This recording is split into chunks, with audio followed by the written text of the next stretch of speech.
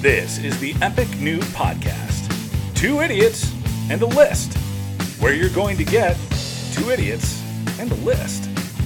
And now, coming to you live from Circle Avenue Studios, your hosts, Nick Fasolo and Keurig McMillan. Hey everyone, welcome to another episode of Two Idiots and a List. Coming to you live from the Circle Avenue Studios again. I am here today, as always, with my partner, Nicholas Fasolo. Hey guys, welcome back to another episode. Today we are going to be looking at a sneaky band from the 80s, INXS. All veils and misty, streets are blue. Almond looks, that chill divine. Some silken moment. I say sneaky because, like, when you think of 80s music, like, they are very prevalent throughout the entire 80s. Very popular. Well, like, established on MTV, but, like, you never really think of them as, like, an 80s band. Or you never really think of them, period. No, I'm with you. This was a strange one for me. I came to the conclusion that I neither loved nor hated INXS. They were kind of like wallpaper. Oh, well, I mean, I have a different opinion about it, but yeah, they're just, it's a weirdo band because they weren't larger than life. You know, in the 80s was just filled with, like, just gigantic, you know, bands and personalities and, you know, Guns N' Roses, and even Def Leppard was a huge presence, you know, personality-wise. You have Madonna, Prince, and Michael Jackson. We always, you know, and even Bruce Springsteen is a big personality, and they just got washed out, I think. It's like they're not front and center when people think, like, name your top 10 80s bands. I don't think INXS makes a big list there. No, and I had a couple of albums of theirs. I'm sure I had Kick. I had Live Baby Live. I can't think of reaching for them often. You know, they were sort of like Wonder Bread for me. You're not going to get offended by INXS. They're not going to make you mad. I enjoyed some of their songs. You know, listening to these things, I went, oh yeah, I kind of forgot about that song. I kind of dug that song. And others, it was sort of like, you know, that was sort of the song that was playing, not necessarily in an elevator or a dentist office, but it would be playing like at The Gap or, you know, Banana Republic or something like that. Well, I mean, the one thing that they did have was they had just a super charismatic frontman. Like, yeah. Michael Hutchence was, you know, dare I say, a beautiful man. Like, yeah, and he yeah. was super, like, you know, sexy for the time, and he played to the audience, played to the camera, he played to all of his entertainment outlets. Like, he was, like, he knew what he was. Like, right. He was the, you know, a sex symbol, and he played it pretty well. I find myself oddly attracted to him. Yes. Well, you know, we can, I don't know, do you want to unpack him right off the bat? Yeah, I think that we'll just get that out of the way because it's a really bummer kind of a story. Like, it's a bummer the way that it all turned out. There's a lot to kind of look at with him. And I think let's hit the elephant in the corner right away. Yeah.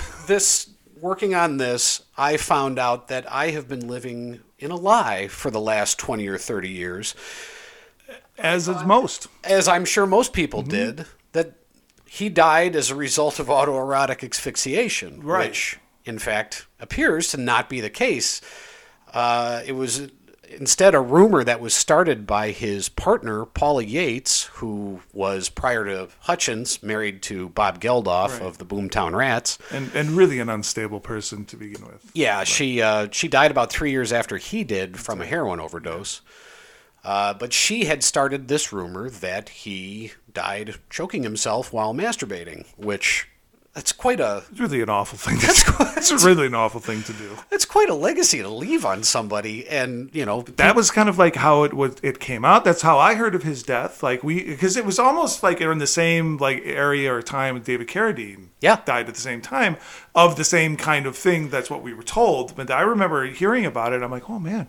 So, interestingly enough, I saw INXS play August 22nd, 1997. Okay. At UIC with Matchbox 20 and the Violent Femmes. That's an interesting lineup. This is a strange. I don't know how it was in college. It was I was out of college by that time, but it was at my old university. So that was on August 22nd. November 22nd that year, 3 months later, he died. Yeah. So we saw one of his final performances. It was like, that's what I heard about it. I'm like, oh man, that's really sad. And then I heard about it, how he had purportedly died, or what Paul Yates had said. And I was like, well, that's kind of a bummer. Yeah. Guys just trying to have a good time, and things got out of hand. It stuck. I mean, it's like the gerbil with Richard Gere, Yeah. I mean, I think that rumor was started by Sylvester Stallone because they were competing for a part, if I remember my Hollywood mythology correctly. But, this story that she started about Michael Hutchence stuck like glue. Yeah. And, the coroner who was responsible for his autopsy, a newspaper published a statement by him, an Australian newspaper published a statement by him, and the guy came right out and said there is absolutely no evidence of anything here beyond the fact that Michael Hutchence hung himself. Right. And what's more probably closer to the truth is really, really sad, because in 1993, he has this fight in Copenhagen with a taxi cab driver. Right. And the guy flat knocks his ass out, and he bangs his head on the curb really badly. And so this the way I was introduced to this was there was a new documentary called Mystify about INXS, but they go into this into detail. The odds are that he suffered a traumatic brain injury, never got treatment for it, and the evidence was that he would have these violent mood swings for the next whatever it is, 4 or 5 years of his life, where he was not the person that people who knew him all his life, he's just not that person. Right. And, he would have these moments of clarity where he would come back, and then, he would get ultimately depressed about it. And unfortunately, I think that's kind of what happened. Yeah. And what I had read indicated that he actually had a skull fracture. Yeah. And he didn't get it looked at for a week.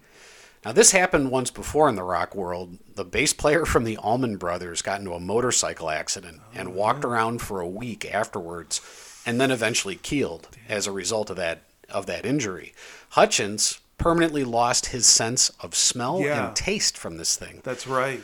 And that's enough to drive you mad. Yeah, right. Jesus. Right? He had an angry, sometimes violent side, and what I saw indicated that, that might have led, the injury might have led to some of those behaviors becoming worse. Well, that, and also, so he's got all that going on, and plus the real life drama of Paula Yates, his, new child, and Bob Geldof continuing to, threatening to take the children away from Paula. They were his children, but Michael Hutchence, in their long relationships or whatever, became to, really take a shine to them or whatever. And Geldof was constantly saying, this woman is a heroin addict and she is not a fit mother. I need those kids back. Because they were living in Australia or Hong Kong, and Geldof was back in London.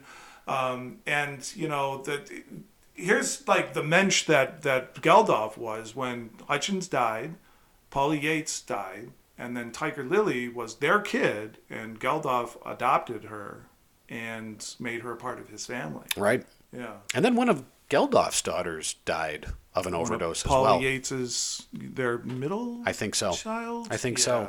She's a London socialite writer. Yeah. Really sad. Rough history. His estimated value at his death was, and I don't know where their source was, I think this was Wikipedia, they said it was somewhere between 10 and 20 million. Yeah. That seemed kind of low to me. It seems low. But there's 6 guys in the band. There are, but everybody had that album, or at least one of their albums. Kick was huge. Kick was huge. It was everywhere. It was a really popular pop album, and Live Baby Live was a popular live album, and I think X and some of their other ones. Kick was huge, and the record company Atlantic, the managing editor or managing guy at Atlantic who held the INXS's cards, hated it. He listened to the whole thing from stem to stern, and at the end of it, he said, "I'll give you $1 million to go write a new album." Fucking hated it. And then, so their manager then said, he believed in the album, and he's like, "We need to get this played." So he hit college radio. And that's where I knew of INXS because MTV, obviously, they were all over there. But I didn't really listen to their catalogs until, around college when Kick hit, and then X came out. Was their 90? I think it was their follow-up to Kick, it was wasn't it? Exactly, yeah. But then they did a big college tour, and all of a sudden, out of college radio, it just started to gain momentum. And it's the second best-selling album in Australia, behind Back in Black. Wow. Yeah. And if you look at that list of Australian artists, it's pretty long. There's, in modern day, you've got Tame Impala. Back in that day, you had AC/DC, although half those guys were Scots, and you had the Bee Gees, and half those, those were actually three British brothers, but they came out of Australia. They came out of Australia, and there was a lot of music that came from Australia, and the fact that these guys clipped that, that kind of second notch, that's impressive. Because AC/DC Back in Black has got to be a really hard album to compete with. Yeah. Well, Kick ended up selling about 20 million worldwide, which is a huge album. Yeah, it's a lot. It's really big. Here's 1987 in a nutshell. Can I read you off the albums for 1987? Going in chronological order. Listen to this. This is fucking crazy. In February, Joshua Tree. Then you have Prince's Sign of the Times, White Snake, Tango in the Night, which is Fleetwood Mac's second biggest album, Let Me Up, I've Had Enough, from Tom Petty, Kiss Me, Kiss Me, Kiss Me, The Cure, Girls, Girls, Girls, The Crew, Jane's Addiction's first album, which was huge, Whitney, which is gigantic, right? Radio Chaos, one of my favorites from Waters, Appetite for Destruction, wow, Hysteria, those came almost two back-to-back in August, REM's Document, A Momentary Lapse of Reason, Hold Your Fire, for those Rush fans out there. Yes. Music for the Masses. Chili Peppers' Uplift Mofo Party Jam. Vital Idol. Bruce Springsteen's Tunnel of Love. Satriani's Surfing with the Alien. I love that album. Yeah, right? And then Kick came out in November, then followed by Michael, who's the guy? Faith. Oh, from Wham. What's his name? George Michael. I knew it was Michael in there somewhere. That was another gigantic album. And of course, on Christmas Eve, Floodland from the Sisters of Mercy was released. You might recognize Sisters of Mercy from the I Want More drop we've been using. Great album. So, but I mean, like 1987, and you had other albums from Santana, Neil Young, Paul McCartney, Steve Wonder, Barbra Streisand, Cher, and Aretha Franklin all put out original material in new album form in 1987. That is a killer fucking year of music. I mean, all of them are like Hall of Fame recording artists and some of their best albums. That's a lot of music. Ton. And so that is the universe that Kick dropped into. And for the next year, it went on to sell, just gobs and gobs and gobs of albums. Yeah. So it was an impressive run for those boys. Yeah, and they carried it for a while. Mm-hmm. I think I probably bought that towards the end of high school, which would have been 90, or in college sometime. Well, this was the first concert you ever saw, right? This is the second concert I saw. Oh, I thought it was always the first. I thought it was the first two. I actually looked it up and I found the ticket stubs. This is the second concert I saw, the first being Rush, Hold Your Fire. Oh my God. How did that... So you saw them June 18th, 1988. It was, I have to look through my notes here, but the old it Poplar was, Creek. I think it was, it was Poplar Creek. Mm-hmm. Yeah. And I won the tickets on the Loop. I was the 13th caller. I was working for the Elmhurst School District, cleaning classrooms during the summers, and we had the radio on. What a night. And they said, it was gross, scraping gum off the bottom of desks and breathing weird chemicals. Did they give you hepatitis C, or did you come with it? It was a bonus. And, middle of the day rolls around. They say, hey, 13th caller gets tickets to INXS. And there was a phone in an office right next to where we were working. So I ran in there. I started dialing, and sure as hell, I saw INXS later that summer. It wasn't a bad show. You got a pair of ducats for the Kick tour. And can you remember who you took? I took a neighbor of mine. So let's just hold it right there. In June of '88, you are 16 years old. Somewhere about A there. freshly Freshly minted 16-year-old, yes. freshly squeezed 16 years old. Okay. All right, go ahead. And do you remember who? Yes. So I took my neighbor who was a decade older than I was, 26 26 years old. Well, he could drive. I couldn't. You did have friends, though. I did have friends. Okay, and you did have your license. I don't know if I had my license by then or okay. not, but Small detail. it was. I don't know why it ended up being that way, but I had seen Rush earlier that year with him. So With him again? yeah, oh yeah, So this is your concert buddy. He's my concert buddy, A 26-year-old man. going with a 16-year-old. I was never in any danger. Do we have to stop here and make a phone call? So to be fair, though, this man was not to be fair. I mean, just the reality is like he was our connection. He was. That was the only reason why he was around, and why a 26-year-old man was hanging out with 16-year-old boys, buying them alcohol. It wasn't the smartest move on my part or my parents' part. Anybody's part. I had been hanging around with him since I was a very young kid. Right, he's so- a family. He's like a friend of a next door family, neighbor, right, the next family door friend. neighbor. Yeah. So It's it a could have gone in little a very story. different direction, but it didn't. So yeah. It's like, I like my old man is sitting there. He's like, "Who's the guy in the car who's taking you to wherever you're going on a Friday night?" And I said, "Oh, that's that's Kirk's friend, this next door neighbor." He never pieced it together. This 26-year-old man driving in a shitty Camaro Berlinetta that inevitably would just be carting around a bunch of drunk teenagers. It worked out great for It us. really worked out perfect. Right? Because my brother had forsaken us already. 'Cause Oh he yeah, was- we weren't getting any beer off of them. Him and his older friends who were already in seniors in high school, they had forsaken us. They were like, "I'm not getting," because we got caught once Right. freshman year, and that was like, "That's it, we're done." Yep. You're not and we have a limited supply ourselves. That's so right. We're not That's like- sharing any with and, you. And then the coup de grace was like they had to come to us because we had an unlimited supply of. That's right. Right? Hey, So can you send your 26-year-old friend out to buy us alcohol? Hey, Double Dare, where's my beer? Oh Christ. All right. That well, was fucked up. God let's- damn. Let's get into this. If I ever come to my fucking kid with a guy who's 10 years older, I'm calling the cops. Oh yeah. So there's going to be a dead person on my lawn in about half an hour. Bring the meat wagon. All right. Let's get into the list. Why don't you kick it off? Yes. All right. So my honorable mention for this band is from their 1992 album Welcome to Wherever You Are, and it's the track Baby Don't Cry. Well, I ain't no joke, but it's good when you smile. Do you know where you are? Steal everything, but you won't get far.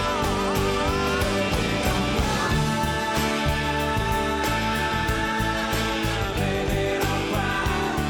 Don't cry, baby. Don't cry. Baby, don't cry. Baby, don't cry.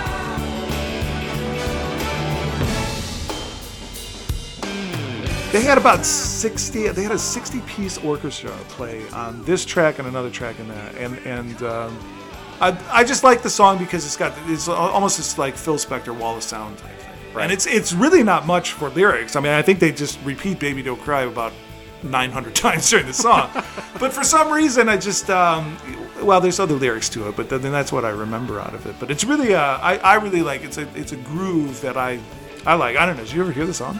It's not ringing a bell. Welcome to Wherever You Are was one of those things. It was 1992, so it was like the height of the grunge era. And whenever an '80s band put out an album, it's like you would have to go searching for it, and you really would have to like it to go buy it. Right. Right. Like Adrenalize came out in like '91, and like it did chart very well, but it was like one of those things that just got lost in the wash. Right. Like it was just not in the pop culture mainstream. And that's what kind of this album is a really good album, though. I do like it. I did cruise through a lot of their stuff, in prep for this, but I'm not as familiar with some of these farther out stuff or farther out songs or albums. Actually, I don't think I had X, but a lot of it was familiar to me when I listened to it. Yeah. So, All right, my honorable mention is "Beautiful Girl." She says, stay with me, beautiful girl. Stay with me, beautiful girl. Stay with me. Do you wanna go home?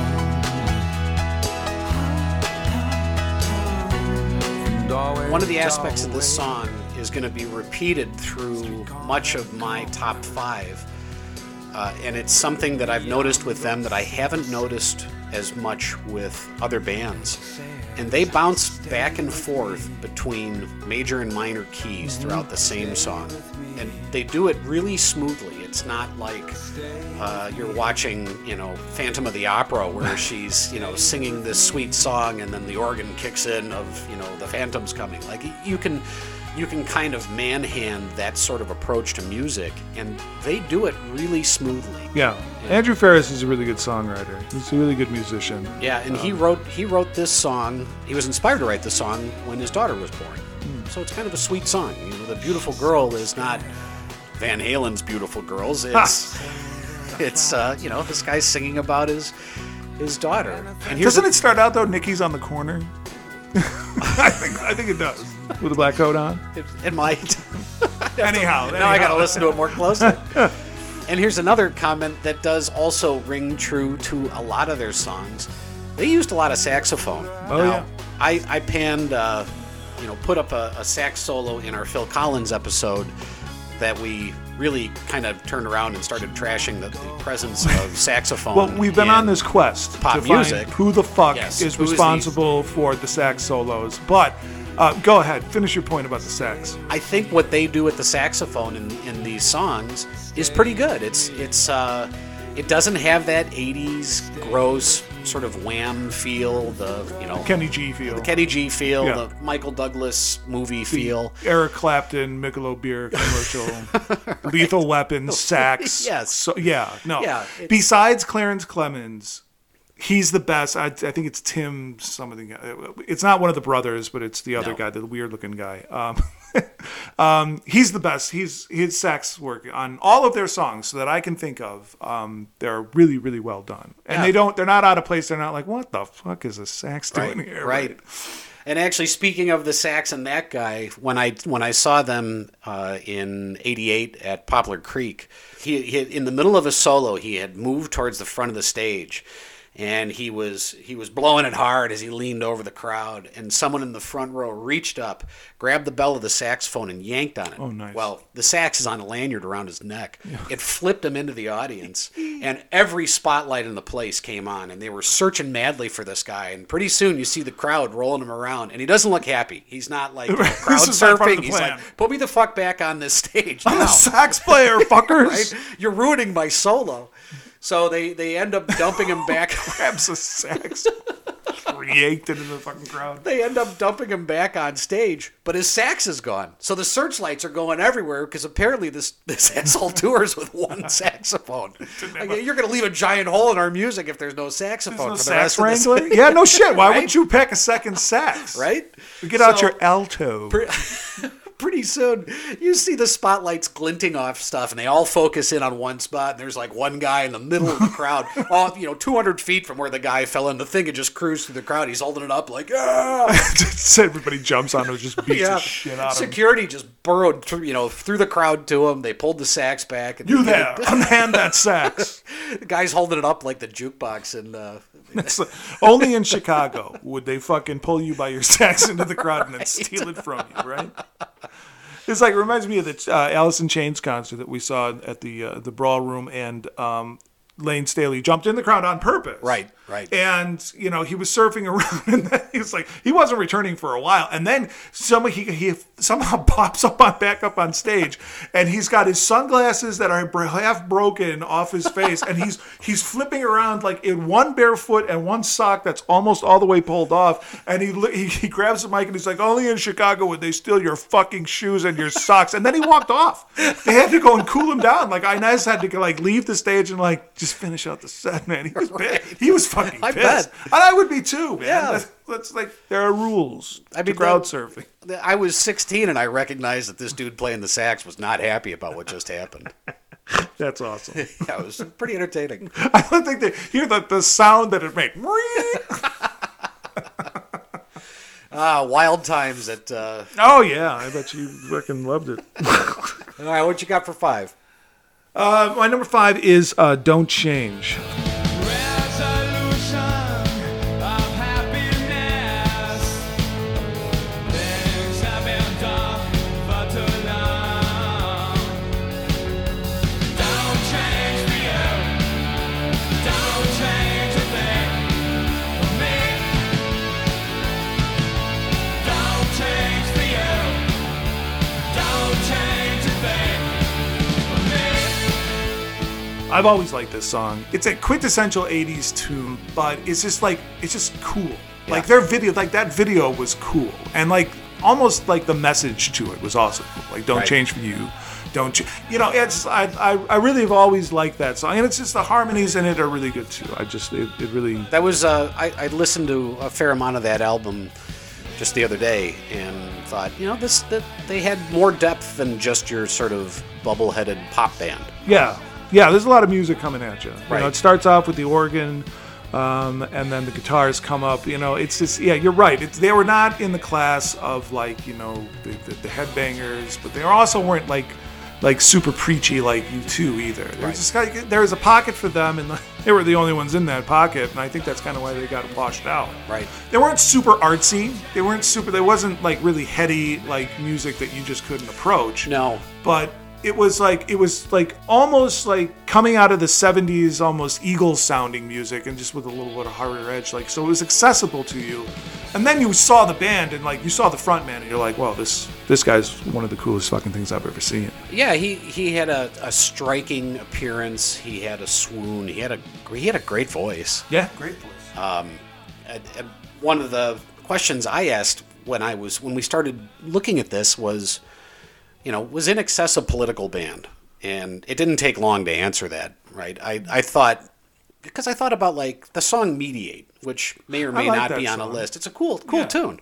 And really all he does is say these 3 or 4 word rhyming patterns throughout it. Hallucinate, desegregate, mediate, alleviate, try not to hate, love your mate, don't suffocate on your own hate, designate your lover's fate, a one world state as human freight, the number 8, a white black slate, a gentle train, the broken crane, a heavy weight, just too late, like pretty Kate.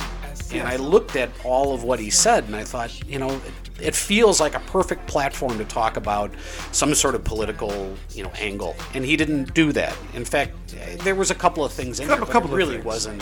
The whole song wasn't about it. I mean, the idea was ripped off from Dylan, and I think there was either a homage to Dylan or just kind of like a rip off of him. Yeah. But I agree with you. But I always kind of saw that as like because again I'm remembering the video, and it's like he was talking a lot about atomic fates and stuff like that with the mushroom clouds and shit on the thing.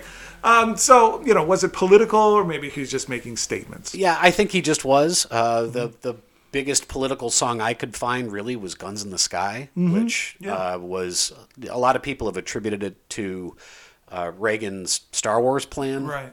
Other than that, I don't know that I saw a lot of other political references. You like you mentioned U2, you think of political bands, U2, you think of bands that sing about weird stuff like Rush sings about trees arguing. Right. And Honeydew, that's not a political band, and INXS had a couple songs that might fall into that, and I think they're just like a rock band that did a lot of kind of almost relationship songs. Yeah. Like that the girls would swoon to, and right. By what it looks like, it's like they had about a 50-50 kind of audience, right? Kind of like the audience that like all of those bands were looking to get. Like, that's how you get 72,000 people in Wembley Stadium. Yeah. Speaking of Guns in the Sky, if you think about a way to start a pop album, it's an interesting one. It's real guttural. Mm-hmm. Yeah.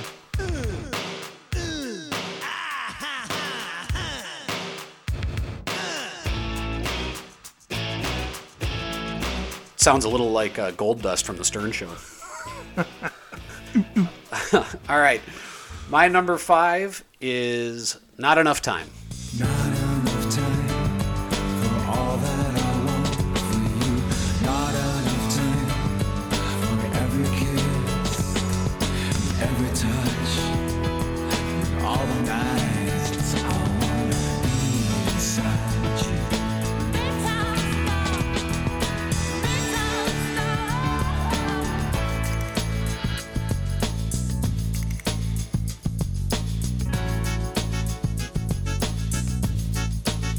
This is my number 1. It is. Yeah. Well, then I will default to you. No, I really love this song, and I went back and forth. I'm like, is that really the number 1 song? Because they do have a deep catalog of songs that I really really like, and I think this song hit me right at 1992. I bought this album. I went out of my way to buy the album, and this song has always been like something that I've always liked it a lot. And there's a great like drum fill in and in the middle there, I just always really liked it. It's just a slow plodding kind of like groove to his guitar, and then he kicks it into high gear with his really excellent vocals at the end when you make time stop. They brought in the female backing vocalist who had a kind of an odd, varied career. She ended up marrying the sax player. I don't think she's with him now, but she did end up marrying the sax player. And she had done quite a bit of work in and around, not just this song. And she's got a great voice. Yeah. I'm with you on the drums. I think the drums in this song have a great kind of... He does a really good job of dropping intricate rhythms into a song that are kind of sneaky. They don't... You don't really know that they're there, but he'll just add in a couple extra beats that don't necessarily make him, a virtuoso, but they add a lot of texture without trying to steal the stage. Yeah, texture's a good word for it. It's like there are a lot of layers to this song. There's strings in it, there's drums, and he's got a funky effect on his drums from time to time. Like I said, the groove of the guitar is really, it's different. It's just different. And I think that, perhaps...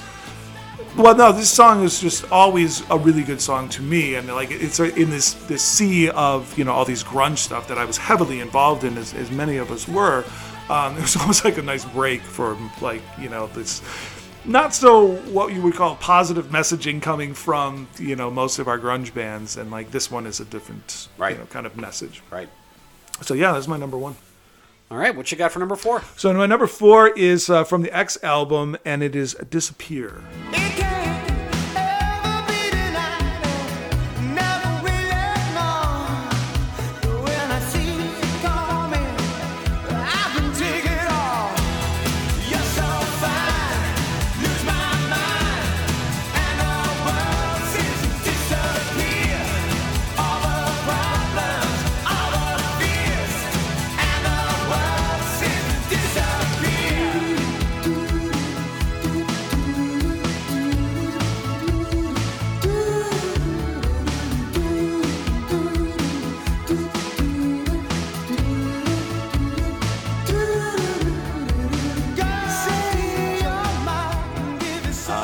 You also have my number 4. Is that right? Yeah. Okay.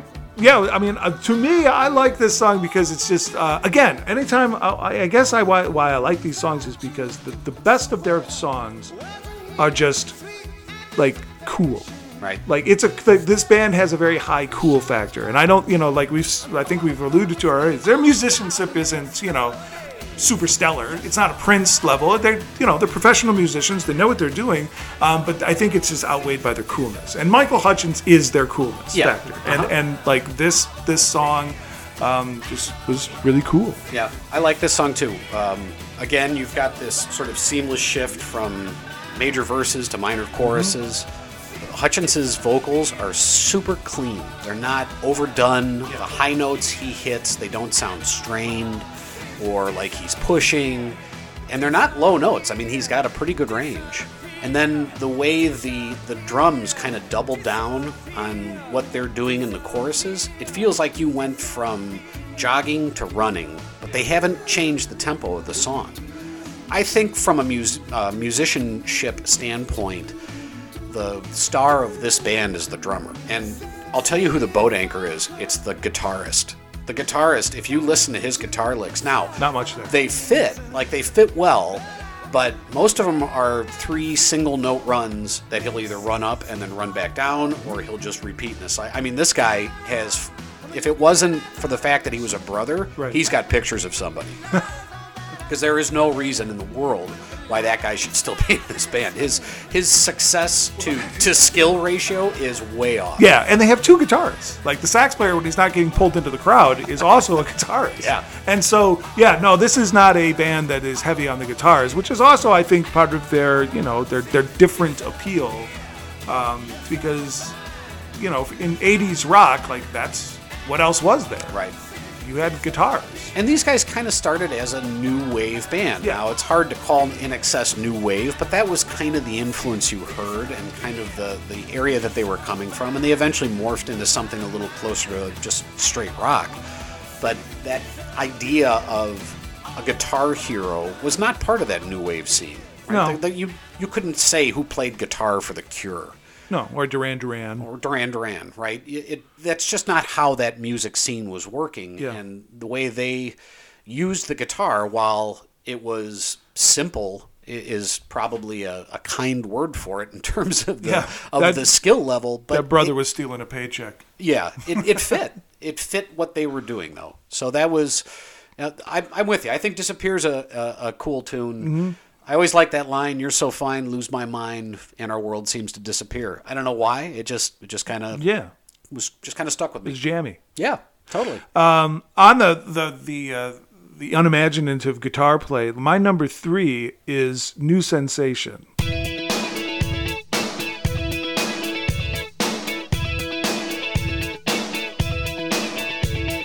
Live, baby, yeah.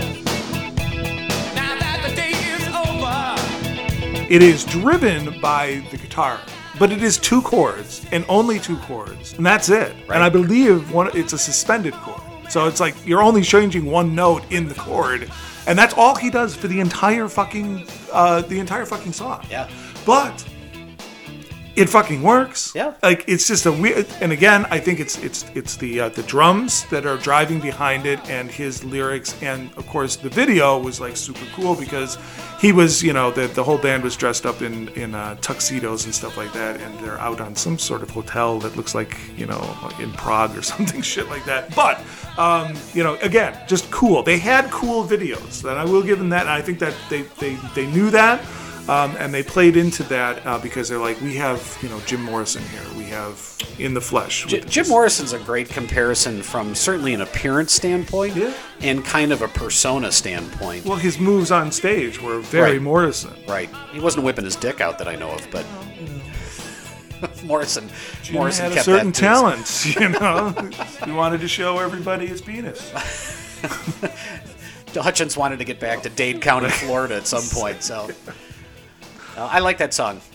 New Sensations of Foot Bouncer. It kind of gets you moving. And a lot of In Excess's songs are that way, where you just find your head kind of bobbing as you're listening to it. Yeah, they're not out of place in a bar where, like, that's the other thing. Like, these are danceable songs, like, whereas Rush had that problem. Is like, you can't dance to Rush because the time signature's all fucked up.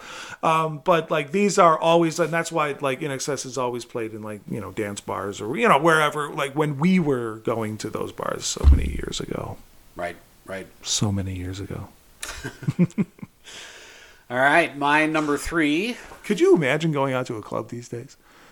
like a dance club? Like a club, like what we used to, like whatever the equivalent to what we used to do back in the day. No, Could you imagine that? no, I'd be irritated within minutes. 5 seconds. 5 seconds, I'd want to fucking leave. Yeah. And it's not because of the music or just You could even take the pandemic out of the picture. I'd still be the irritated. level of drunkenness and just amateur hour. it's so beyond my where gosh. I could even begin to like fathom being there. No. Like, and also I wanted to go to bed by 11.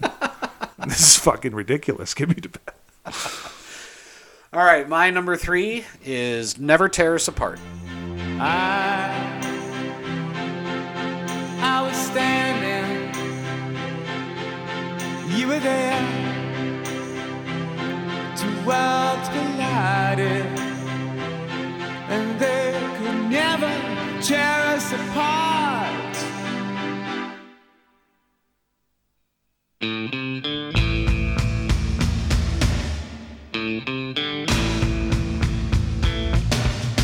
We could live. Right? Yep. Staple. Right? Big Right. big ballad. Big was- strings. Yeah, a little more bluesy than what In Excess kind of did. Again, more major minor shifts. This time they did it in reverse and disappear.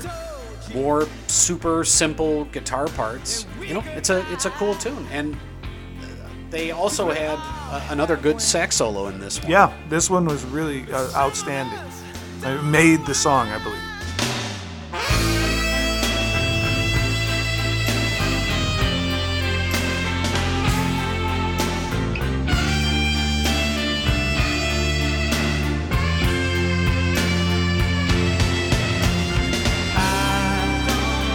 I was standing.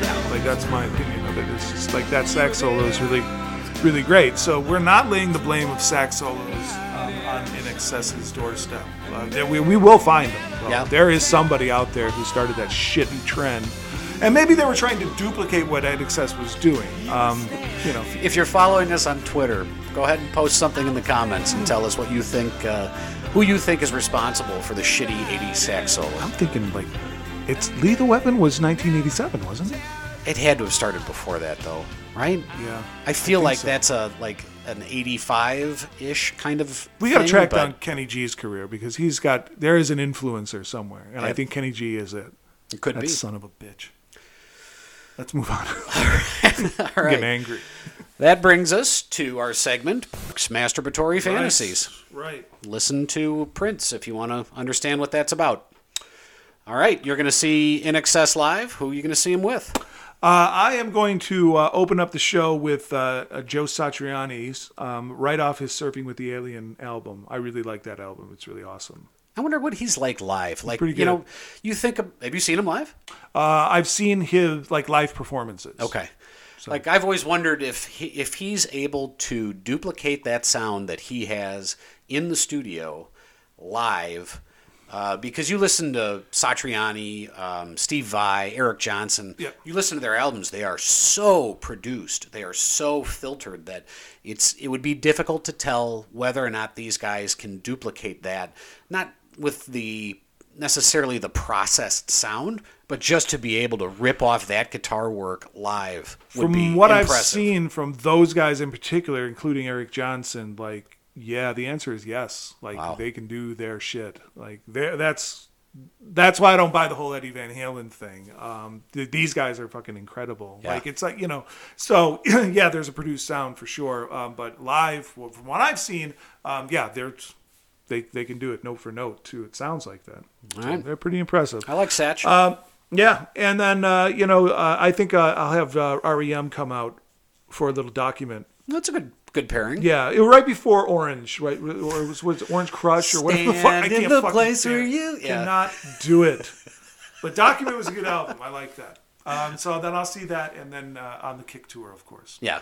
I'm with the Kick tour too. I don't know that there was much after that I needed terribly. On the bill as well, I'm going to have Hall & Oates, and I'm also going to have It's tough. Tough. What's wrong with Hall & Oates? I mean, listen, this isn't an excess podcast. We don't have time. Hall & Oates and Strangely, go ahead. I'm sorry. Fill out your bill. and the Cars.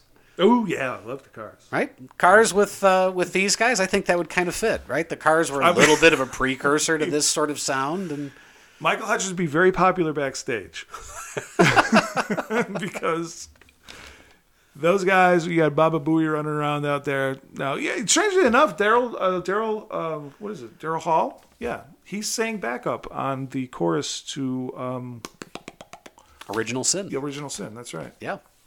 Which was my number 2. Oh, there you go. In the name of love, yeah, you thought what a big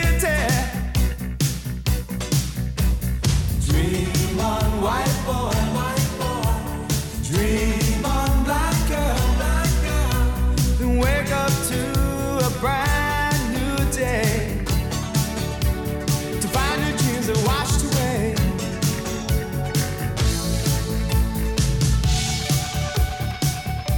See, I didn't even look at his list. There you go. You way to tee me up. Yeah. Dream on, black boy. Dream on, white girl. Wake up to a brand new day. It's a cool song. Yeah. They bounce back and forth between black boy and black girl, and etc. throughout the song. Nile Rodgers produced it, Nile Rodgers. and he's suggested the change Yeah. to make it more, well, noticeable. Yeah. I think. Yeah. Less white. Nile Rodgers had some interesting fingerprints on this too. Not only did he, Nile Rodgers is everything. he's huge. He's like Pharrell, man. The fucker's got so many talented. He's so good. I looked at him a little bit as I was looking at this too. When he was born, his mother was 13. Wow. Yuck. That's tough. That's a tough. life. That is a young mother. He started the band Chic, who sang La Freak and Good Times, and Good Times is what the Sugar Hill Gang sampled for Rapper's Delight. And then he went on to produce dozens and dozens and dozens of huge acts, huge names, including this song for In Excess. And he had done something recently for Hall & Oates. And so he called up Daryl Hall and said, I want you to sing backing vocals on this track. Did he produce Method of Modern Love for Hall & Oates? I believe he did. METH. It's like, I hope that wasn't him. So he has Daryl Hall come in and sing the chorus with Hutchins. Now, when you listen to the song, I didn't know that was Daryl Hall until working on this. You listen to the song and you start listening for it, you go, okay, I can hear it. Dream on, white boy, dream on, black girl, I can hear him back Can't there. not hear Maneater. But it's not as forward in the recording Right. as he could have made it. Like, you think about when Michael McDonald sang on Peg by Steely Dan. come back to you. Then the shutter falls. You see it all with you. It's your favorite part movie. It will come back to you. Hey, it will come As back. soon as you know it, it's Michael fucking McDonald. Yeah, there's no escaping that voice. But, Daryl Hall's got a pretty unique voice, too, and Rodgers just brought him in there for a little bit of color. He didn't bring him in there so that people listening to the song would go, hey, that sounds like Daryl Hall. Yeah, it's not like the mashups that they do nowadays where it's a featured artist Right. with another featured artist. They didn't feature them at all. Like, you just come in, you're a competent singer, get back there in the booth and bark out these tunes for That's me. right. Now, something about this song kind of reminds me of Saved by Zero from The Fix. I love In the early part of it. It's not enough that dropping something in here to compare it would really make sense. It's more of a feeling than anything else. This was their first hit to break internationally, and there was some interesting feedback on this. Rolling Stone said that it had a backbeat that'll blackmail your feet, which is an awesome review. I think Wow. that's really... whoever wrote that. That was some good pot They that word, month. they wordsmithed that pretty well. Yeah. The Brits were far less kind to them on this. One reviewer called it complete and utter turkey. That is an awesome, scathing review. Yeah. Have you heard that new In Excess? It's complete and utter turkey. Fantastic. All right, what you got for two? All right, number 2 for me is off of the Listen Like Thieves album, and it is This Time. We are hoping, yes, and we're praying. This time will be the last time that we will fight like this. This time will be the last time that we will fight like this. Hey! Again, I go back to their older material, and to me it was just so much different than, this is 85, so this is like a height of Madonna and Prince, like right in that vein right there. And this is just a different type of sound coming out of that song, and it's a much cooler version of the whole band. I think it's, and again, it's nothing. There's nothing too weighty there. It's Right. It's a song about, again, just kind of bubblegum relationships. It's like almost hits you at like, this is a high school band. It's like, almost like a not a techno Beatles, but like they're more kind of electrified Beatles. Not that they're at the level of the Beatles. I'm Sure. just saying their song material is very kind of early Beatles-esque, where it's like, I want to hold your hand, blah blah blah, Right. things like that. And it's very much less Sgt. Pepper's Octopus Garden stuff. Right. A little less LSD in Yeah. this. All right. I have. Well, now I've gone and lost my place here. You're going to have to give me barely. We're a at your moment. number one because you stole my number one. You took my number one. Not enough time. We are already at number one. Yeah, we're only at number one. This went obscenely quickly. All right. Number one, I had to go with Need You Tonight. Come over here.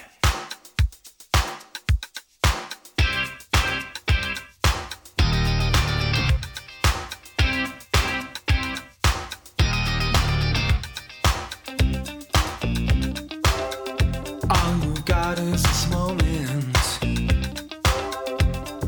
21st century's yesterday. You can care all you want. Everybody does, yeah, that's okay. So slide over here and give me a moment. Your moves are so raw. I've got to let you know. I've got to let you know. You're one of my kind. Again, super simple song. And I think this is probably a great example of INXS taking what is really a variety of basic instrumental parts and simply adjusting them possibly as to where they come in so that you get the feel of this complexity. But if you were to isolate the individual instruments, you'd go, that feels pretty simple, right? The guitar line on this is bum, bum, bum. Yeah, it's not. Bada, bada, bada, bada, bum. It's It's not three really- notes, right? And then in the verse, he reverses it and runs it back up. Ba-dum, bum, bum, bum, bum, bum. It's all the same notes, but they overweave it in a way that makes it sound a lot more complex than it really is. And then they drop some space in this that I kind of like too. When I don't know if it's in the middle or what, but they come to a dead stop and Hutchins belts out, "I'm lonely," and then they start playing again. And that use of space to work the songs and add a different layer of texture, I think, is kind of a cool way to do it. Mm-hmm. And this one had a Well, they didn't have much options there. You couldn't rely on the the rhythm section to give you much. If Mr. Sax was kind of out to lunch that day, you're looking at the guitar player and you're like, we're not going to get much out of him in this fucking triads. yeah. Yeah. that's- So they have to play with the sound a little bit, I think. Yeah. They did a good job. I think they did too. And I don't know how much of that was a great producer, because Nile Rodgers didn't do all their stuff. No. To my knowledge, he only did that one song. It seems like they have done. Someone steered them in the right direction, and if that was an able-bodied producer or multiple people, then they did a good job. And if it was just these guys, and I think Hutchins and the keyboardist were the primary songwriters here. Yes. I don't think the other guys really had that much involvement with it in terms of overall songwriting. I think what they had said was like, well, Andrew, the keyboardist, the brother, was like, Andrew and Michael, he does the music and he does the lyrics that he sings, so we just get out of the way. Yeah. And that was kind of a smart move. Yeah. Just Yeah. too many cooks in there is going to, ruin that, the broth there for them. So it's just the two of them that would, write the songs and write the lyrics. And, this is a good combination for, what would turn out to be like good 4 or 5 album run there from like Shabu Shabba from 82 to, Welcome to Wherever You Are in 92. I think there's 5 albums in between there. There was 2 albums prior, but they didn't really chart or do anything. So they had a good little run with, a killer album, a 20 million seller. Those are fucking rare. Like, there's not too many artists that can say that. No, absolutely not. All right, that brings us to your most hated. Oh, you want to go? Because I got a thing.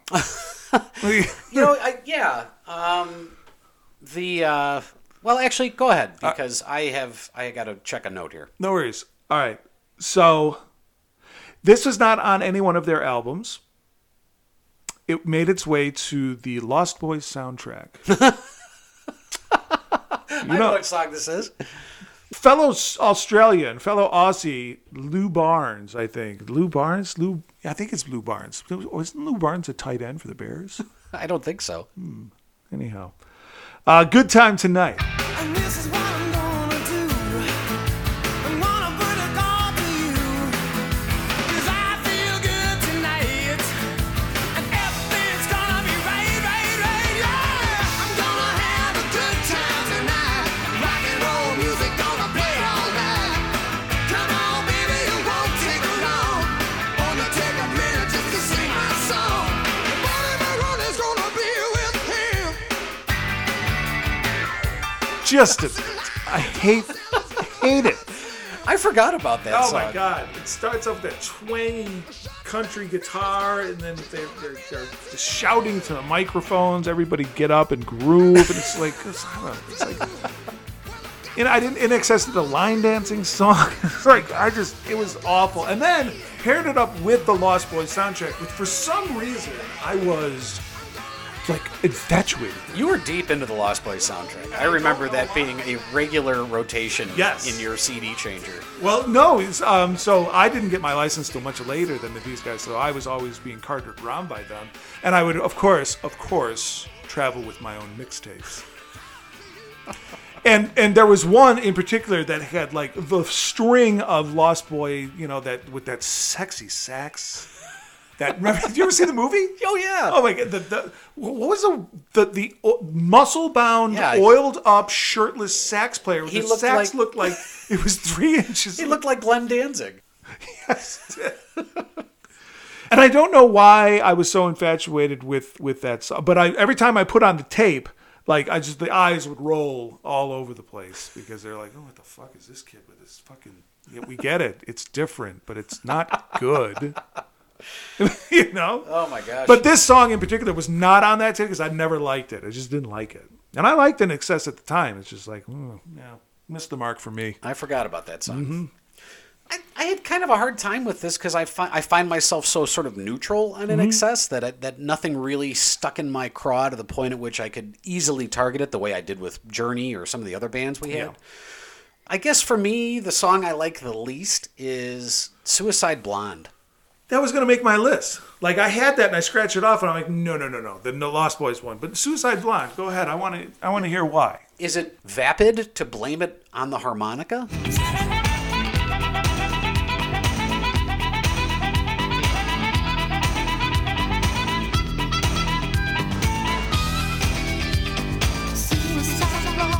No, it's not. No, that's it. I mean, it That's just drove me fucking whatever. You know, what the hell? And then they speed it up. You're towing the line with the sax overuse. Yes. Now you're bringing in the mouth harp. Right. Go fuck yourself with that. And not only the mouth harp, but you've accelerated it. Like Yeah. you recorded it, and then Yeah. you sped the recording of it. That's right. They do Right, that or the guy is going to honky-tonk- fall face down on the stage if he's playing that fast, breathing in and out. That's right. They do that honky tonk Yeah, part. with the- yeah, exactly. it's like really weird. It was a huge hit for them, and I never liked it. And No. it was always because of that fucking harmonica. Right, it was the song would start and you'd already be like, I'm fucking irritated. Yeah. Thanks for irritating. I was fine 20 seconds ago, and now you put this bozo on with the harmonica, and I'm mad. I would like to see him do it live Oh yeah. and pass out With next an to the oxygen saxophone tank? player, who's probably the same fucking guy. Right? Could be. Yeah. Okay, that brings us to our best 4 seconds. I like the chorus in "Baby Don't Cry." That always kind of like I listen to the song just for that.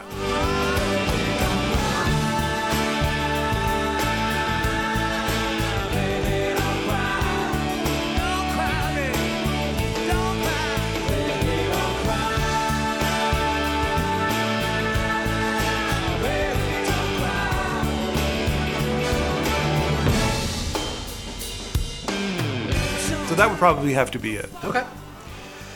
I had, and this was kind of a weird thing, but I think this is off of Live Baby Live, and it's not part of their show. That was Live Baby Live was recorded at the big soccer stadium in Wembley. Wembley, Yeah, recorded at Wembley.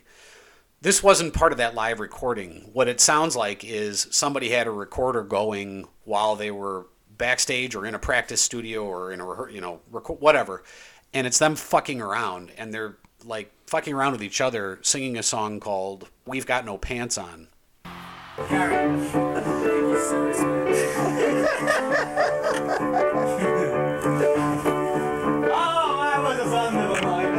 He's got no pants on. Yeah, he's got pants on. He's got no pants on. Don't put them on him. Shave on. He's got no pants on.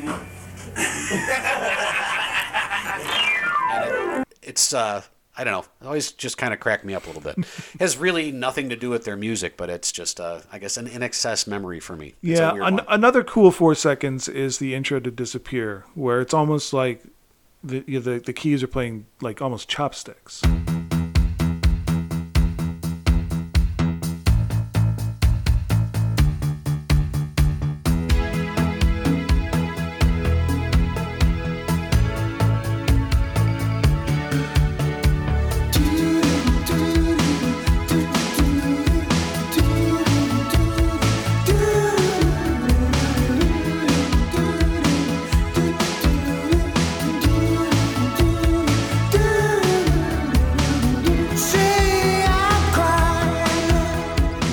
Yeah. And it's just an interesting way to start a pop song that gained crazy popularity. Like, Right. that's it? That's all you need? Yeah. Just start like that?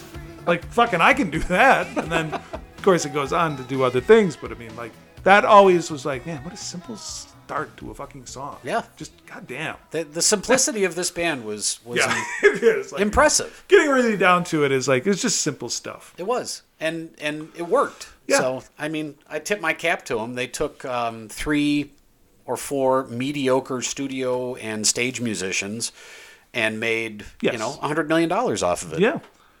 So, all right, who's your MVP? I would see mostly like usually I would like pull something esoteric out of this, but like I think it's clear the MVP is Michael Hutchence. There's no question about like it. his whole persona and his stage presence. is There's just no like- question about it. These like you were like you just alluded to this. Like they're 5 guys who are like okay musicians. There weren't anything special. Certainly didn't have they looked like they were they could work at a loading dock somewhere. They Right. weren't. And then Michael Hutchence comes in, and he is just like this Adonis that can sing and move Yeah. around the stage. And there is no way this band becomes as popular No. as it does, even in the Australian circuit, without Hutchence and had He had the that look, face. He had the look. He had the swagger. Yeah. He had the persona. Well, he had the understanding of what he had also. Yeah. And he knew it, and he shook it. He shook that moneymaker.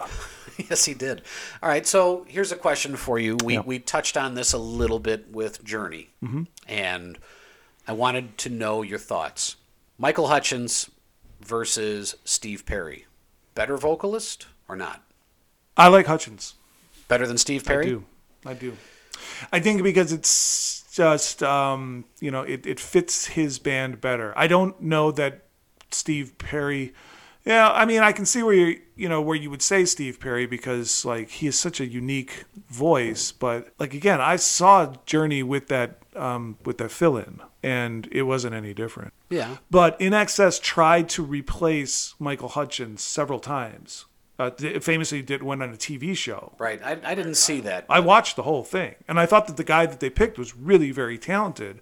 But every time he sang an In Excess song, it's like, it's not it. Right. Just there is something missing, and that something is just his swagger and his. So were they trying to replace Hutchins with somebody who was like Hutchins, exactly like Hutchins? No. Because that's what Journey did. And you're right. Yeah. The Filipino guy sounds just like Steve Yeah. Perry, but he was also making a career of sounding just like Steve Perry. Yes. Yeah, you're right. No, they were not looking for give me, the Michael Hutchence of the Philippines, right? Right. They weren't looking for that. They did find somebody who was a talented, enough singer and a fairly okay, decent front man. But no, they weren't. But like going back to your question, like his voice and like his whole package. His package, Like, right. His whole package. Yes. Yes. I want Michael Hutchins' whole package. Not just a bit. And not Steve Perry's, because he was a little grimy. Yeah, Steve had a very different appearance and a different persona. I'll give you that. From a cool factor, there is no question. No, please. There is absolutely no question. I think my vote would go towards Steve Perry in terms of the power, quality, and tone of his voice. I think he had a richer voice. Well, I think that you appreciate the way he belts out Open Arms. Listen to our Journey episode. You can hear all about it. Okay. All right, let's do our rankings here. Brings us to our rankings. Why don't you lead us off? So out of 5, I'll give their catalog a 3.8. I'm going to go with about a 2.6 on this one. Okay. I was just looking at the catalog because I noticed like my top 6, including my honorable mention. I'm like, I've got one off of just about every one of their albums, and every single one of their songs is vastly different than the other one in their kind of like theme and tonality. Like it's different. Every single song is different. Yeah. Like I can't really say that even about like Def Leppard. Like Def Leppard is like, you know, one song is different than the other, but they're all kind of in the same kind of theme. Well, in Excess, you have like different, you know, soundings, song themes throughout their career. And I kind of appreciate that. I gave him a hair over middle because I don't know. It's not my style of music necessarily, so I have to. We'll give him a 2.6. All right, what you got? For artistic ability, I gave them a 2.5. I dropped him down to a 1.5 on this one. Yeah, I wouldn't argue with that. There is just nothing there outside of Hutchins, and Hutchins, while he's a great looking guy, his vocals aren't the same. No. And they get Hutchins points in the next category. That's right. Cool factor. Is their cool factor. I put their cool factor up at 4.5. I dinged him a half because, you know, he can't be that cool for all 6 of them. Like there's just the rest of the guys are not. Right, you know? Right. And for that reason, I've got him at a 3.2 because it's just all you have is Hutchins. That's all you have. Yeah. So little better than middle, but that's it. All right, that wraps our In Excess episode. That was it. Yep. We hope you enjoyed it. Why don't you take a look at us on any form of social media, well, at least the forms that are Twitter and Facebook, where we are currently. We may expand that a bit as we go on, but you can find us under the number 2, Idiots and a List on both formats. You can also find us on Spotify with a playlist that includes all of the tracks we've talked about and the ones we've done on the previous shows. If you like us, make some comments on Facebook and Twitter. Let us know you're listening, and share us with your friends. Thanks again. Thanks for listening, guys.